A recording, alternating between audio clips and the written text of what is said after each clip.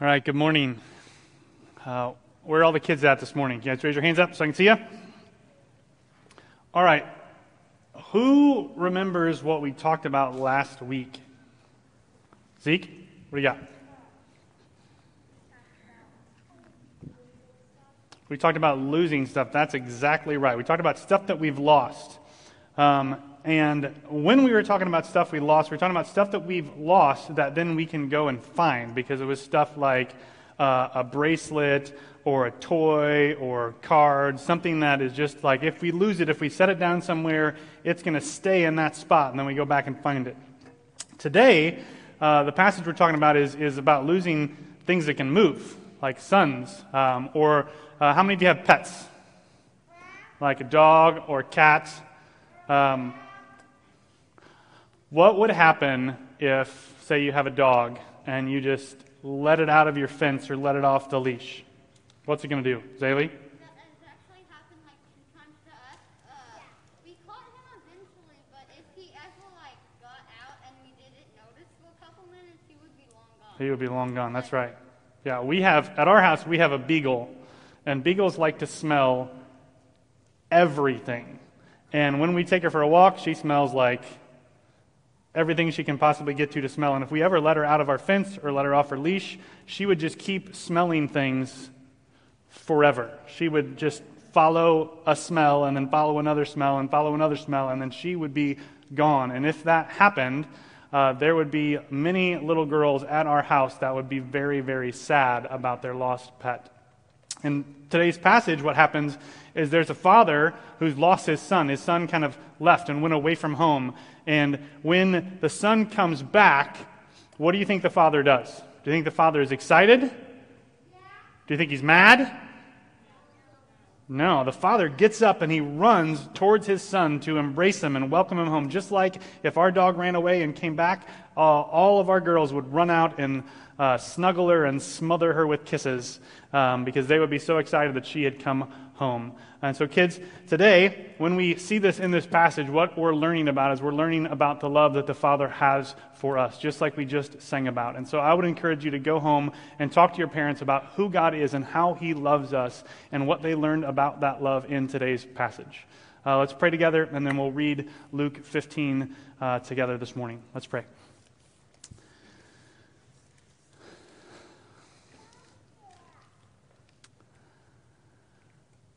Father, we thank you for your word,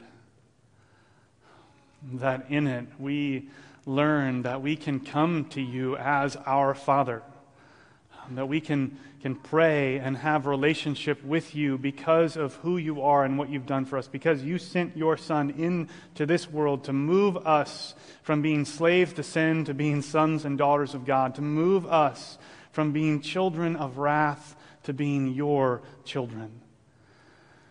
Father, we pray this morning as we look at the parable of the prodigal son, as we look at this parable that Jesus tells us about this man with 2 sons, that we would learn more about how you love us, about how you are our Father, and that we would embrace the privileged identity we have as your sons and daughters, of people on whom you place your love and affection, not because of who we are and what we've done, but because of what your Son has done for us. So we pray that you would use your word this morning, that you'd use your Spirit to challenge us and convict us and encourage us and stir our affections for you, even as we are confronted by your affection for us. Jesus, in your name we pray. Amen. So go ahead and open up your Bibles to Luke chapter 15. We're going to read verses 11 through 32 this morning. Again, that's Luke chapter 15, and we're going to read verses 11 through 32 this morning. The verses will also be on the slides behind me if you don't have a Bible with you this morning.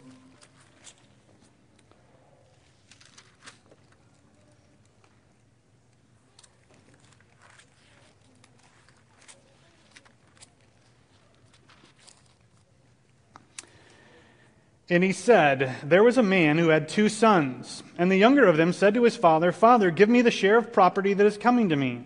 And he divided his property between them. Not many days later, the younger son gathered all that he had and took a journey into a far country, and there he squandered his property in reckless living. And when he had spent everything, a severe famine arose in that country, and he began to be in need. So he went and hired himself out to one of the citizens of that country, who sent him into his fields to feed pigs. And he was longing to be fed with the pods that the pigs ate, and no one gave him anything. But when he came to himself, he said, "How many of my father's hired servants have more than enough bread? But I perish here with hunger. I will arise and go to my father, and will say to him, 'Father, I have sinned against heaven and before you. I am no longer worthy to be called your son. Treat me as one of your hired servants.' And he arose and came to his father, but while he was still a long way off, his father saw him and felt compassion, and ran and embraced him and kissed him. And the son said to him, 'Father, I have sinned against heaven and before you. I am no longer worthy to be called your son.' But the father said to his servants, 'Bring quickly the best robe and put it on him, and put a ring on his hand and shoes on his feet, and bring the fattened calf and kill it. And let us eat and celebrate, for this my son was dead and is alive again. He was lost and is found.' And they began to celebrate. Now his older son was in the field, and as he came and drew near to the house, he heard music and dancing. And he called one of the servants and asked what these things meant. And he said to him, 'Your brother has come, and your father has killed the fattened calf, because he has received him back safe and sound.' But he was angry and refused to go in. His father came out and entreated him. But he answered his father, 'Look, these many years I have served you, and I have never disobeyed your command. Yet you never gave me a young goat that I might celebrate with my friends.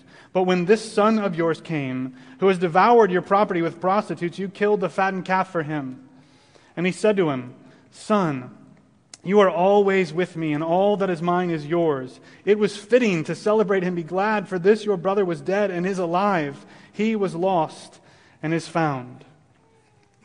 So in today's passage, we get this parable about these two sons, but we have to talk about two things before we jump into the text. The first is that we have to remember the context of this parable. A lot of times this is a parable that kind of gets ripped out of the Gospel of Luke and talked about in isolation from everything that's happening around it.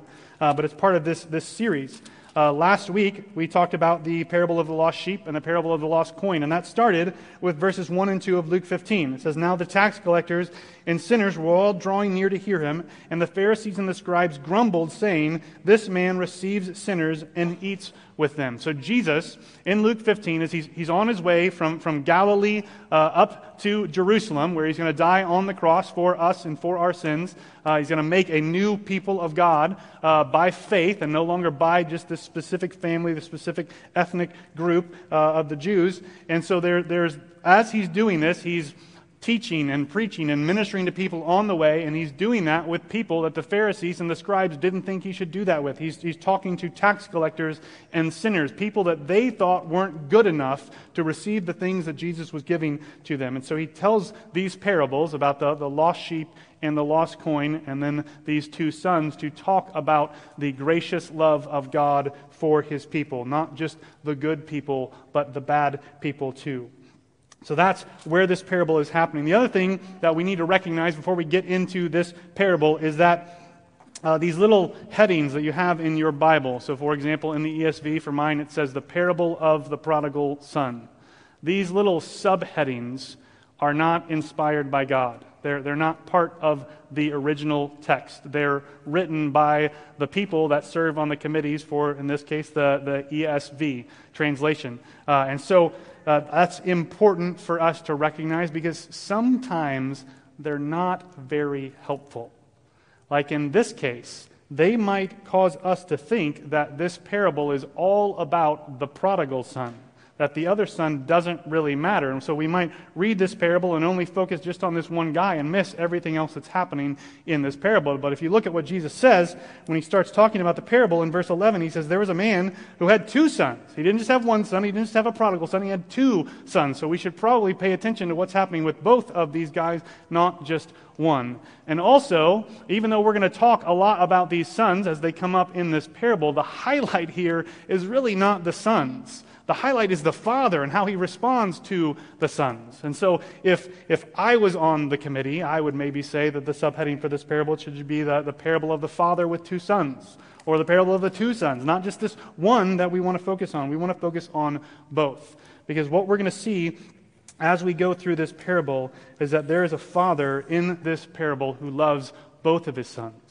He loves the one that runs away and abuses his love, and he loves the one who stays behind and tries to earn it. He loves both of these sons and showers them with love despite who they are and how they act towards him. And so the first thing we get is the younger son. So this younger son, Jesus tells us, came to his father and asked his father to give him his share of the inheritance. And so as the younger son, he's entitled to a third of everything that the father has. Typically, the inheritance is given when the father dies, but this younger son comes to his father and kind of ungratefully asks for it early. And we should recognize that this was probably very, very inconvenient for the father. Because it's not like he just has a bank account that he has a big pile of cash in and he just has to take out 33% of it and give it to this son. Most of his wealth, most of his earning, his inheritance was tied up in property like land or livestock. And so this father potentially had to sell land to give the son what he wanted. Or he gave his son the land and then his son sold it. And so this is coming at great cost to the father. This was not an easy request or an easy thing for the father to give his son. But his son asks for his inheritance and his father gives it to him. Jesus says that not many days after that, his son gathers up everything that he has and he goes to a far country. And there in the far country, he squanders all of it in reckless living.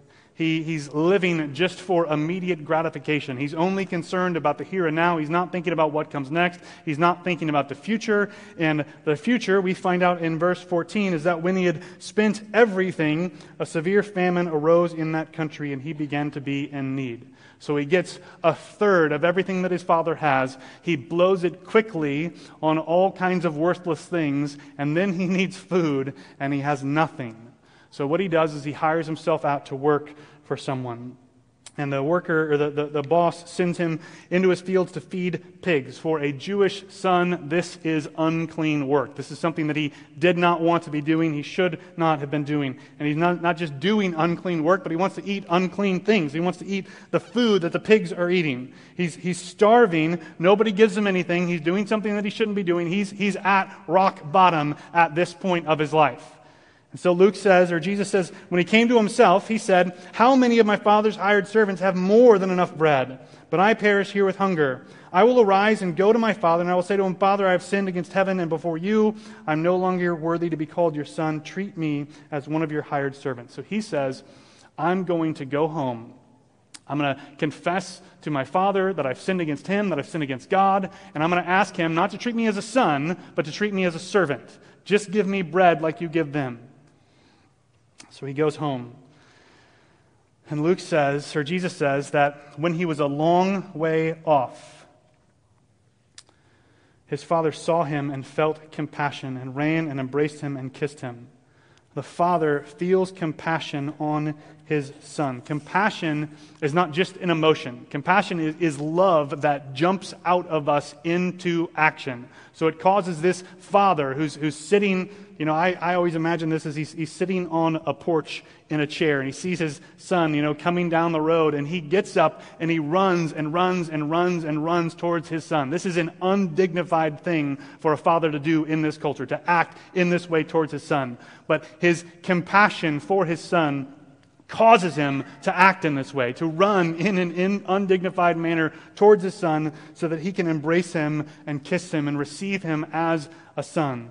The son starts in on his speech, right? If you've ever been in a situation where one of your parents is displeased with you, or you've done something potentially like this prodigal son has done, you know that this son, probably on his journey back, has been rehearsing this speech over and over in his head. He's preparing exactly what he's going to say, and so he starts saying what we already know he's going to say. He says, I'm no longer worthy to be called your son. Treat me... Sorry, that was the last part. He says, I've sinned against heaven, and before you I am no longer worthy to be called your son. The next line of what he was going to say that we know from verse 19 is, treat me as one of your hired servants. But the father doesn't let him get that far. The father interrupts him and calls to his servants and says, bring the best robe, put it on him, put a ring on his hand, shoes on his feet, bring the fattened calf and kill it. Let us eat and celebrate, for this my son was dead and is alive again. He was lost and is found. And they began to celebrate. The son comes home wanting not to be treated like a son, but to be treated like a servant. But the father, in his graciousness, in his generosity, because of his compassion, because of the love that he has for his son, refuses to treat his son like a servant. He treats his son as a son because of who he is. He has his servants gather all this stuff so that his son might be elevated back to the status of son.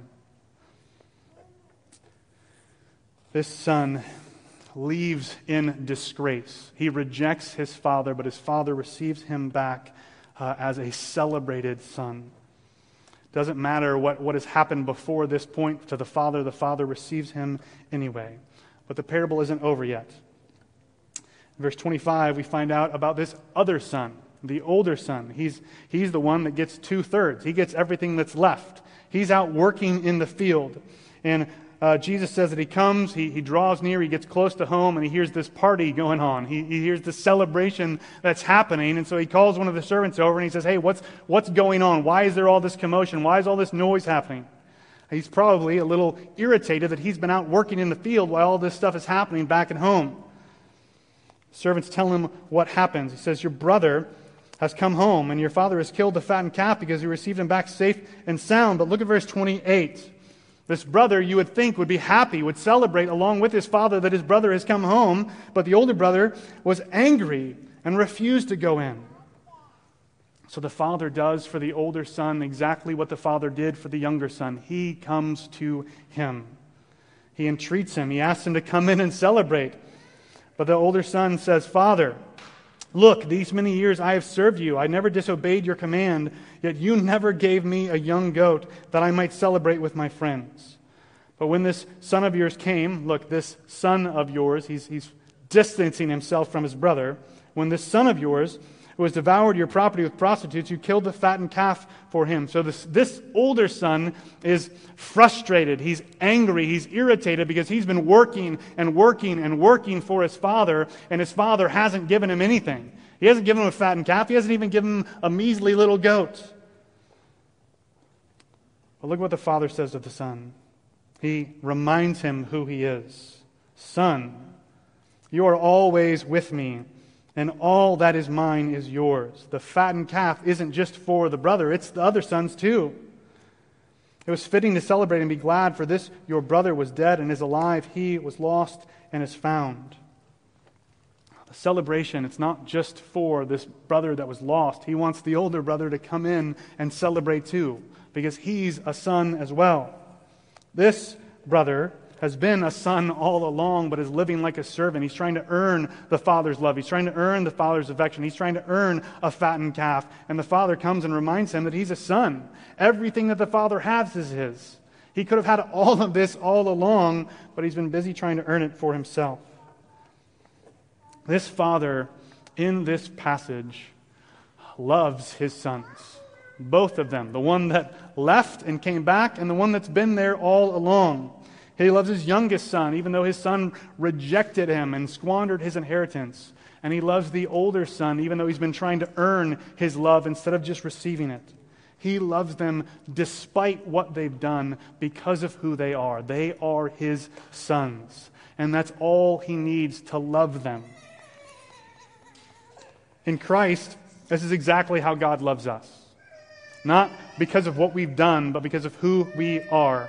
In Galatians 4, Paul says this.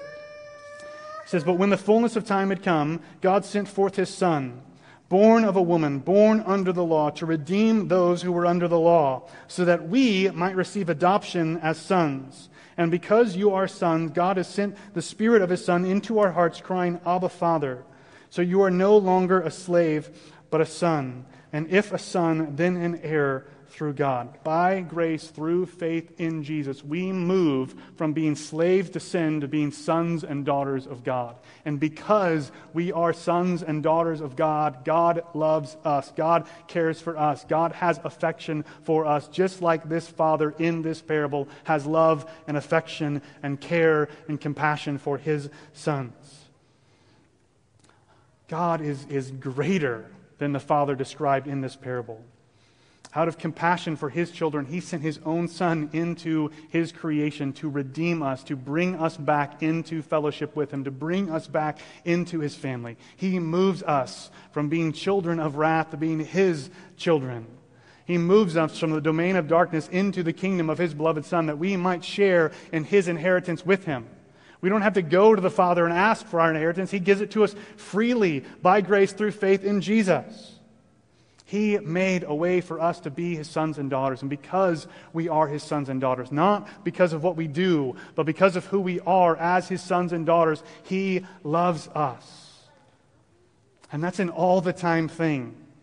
And so if you ever wonder, if you're ever confused, if you're ever concerned about how God feels about you, know that if you are in Christ, if you've trusted in him by grace through faith, you are a son or daughter of God. And because you are a son or daughter of God, he loves you with all the affection that a father loves his children. And that will not change because you are in Jesus.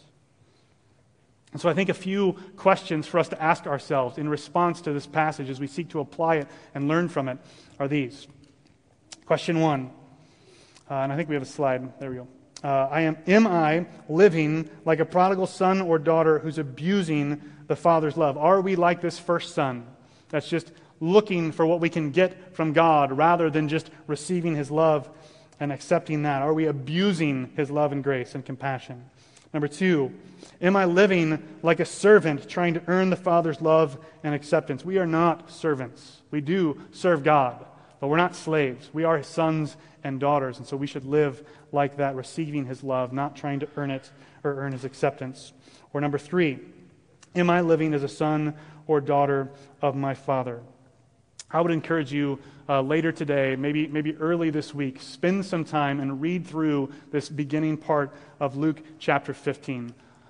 Read through the parable of the lost sheep and the parable of the lost coin and the parable of these two sons, so that you might be reminded by God, by the Spirit, through his word, of the love that God has for you that is on display in these parables. You would spend some time meditating and prayerfully considering the identity you have as his son or daughter and the affection that he has for you. And that affection that he has for you would then in turn stir the affections that you have for him and would motivate you outward in obedience, not trying to earn his love as a servant, but because you are his children, right? In Ephesians it says that as beloved children, be imitators of God. Because we are his children, because we are sons and daughters, we should live like we are members of the family. So I would encourage you to think about those things, to think through those questions, read through this passage, and meditate on the reality that you are, if you are in Christ, a son or daughter of God. I'm going to pray, and then Daniel's going to come and introduce the Lord's Supper this morning. Let's pray.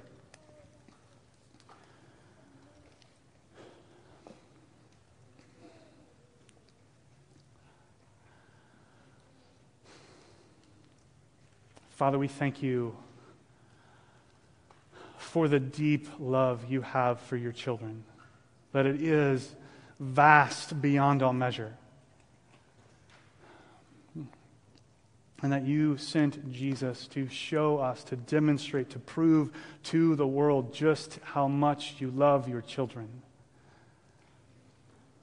Father, we pray that you would help us as your people, as your children, not to be those who abuse and misuse and take for granted the love that you have for us. And that we wouldn't live like slaves instead of sons trying to earn your love and acceptance, but instead that we would know and believe and trust and live in light of the reality that we are your sons and daughters in Christ. And that because of the affection that you have for us, that we would be motivated to live as your children, to live like members of your family, to do the things that you call us to do in your word, not to earn your favor or acceptance, but because we have it in Jesus. We pray now that as we continue in our service together, that as we sing songs of praise, as we celebrate the Lord's Supper together, that you would remind us through your word that we do so as members of your family. Jesus, we thank you for your sacrifice on our behalf, that you came to bring us back into your family, that we might share in your inheritance with you. It's in your name we pray. Amen.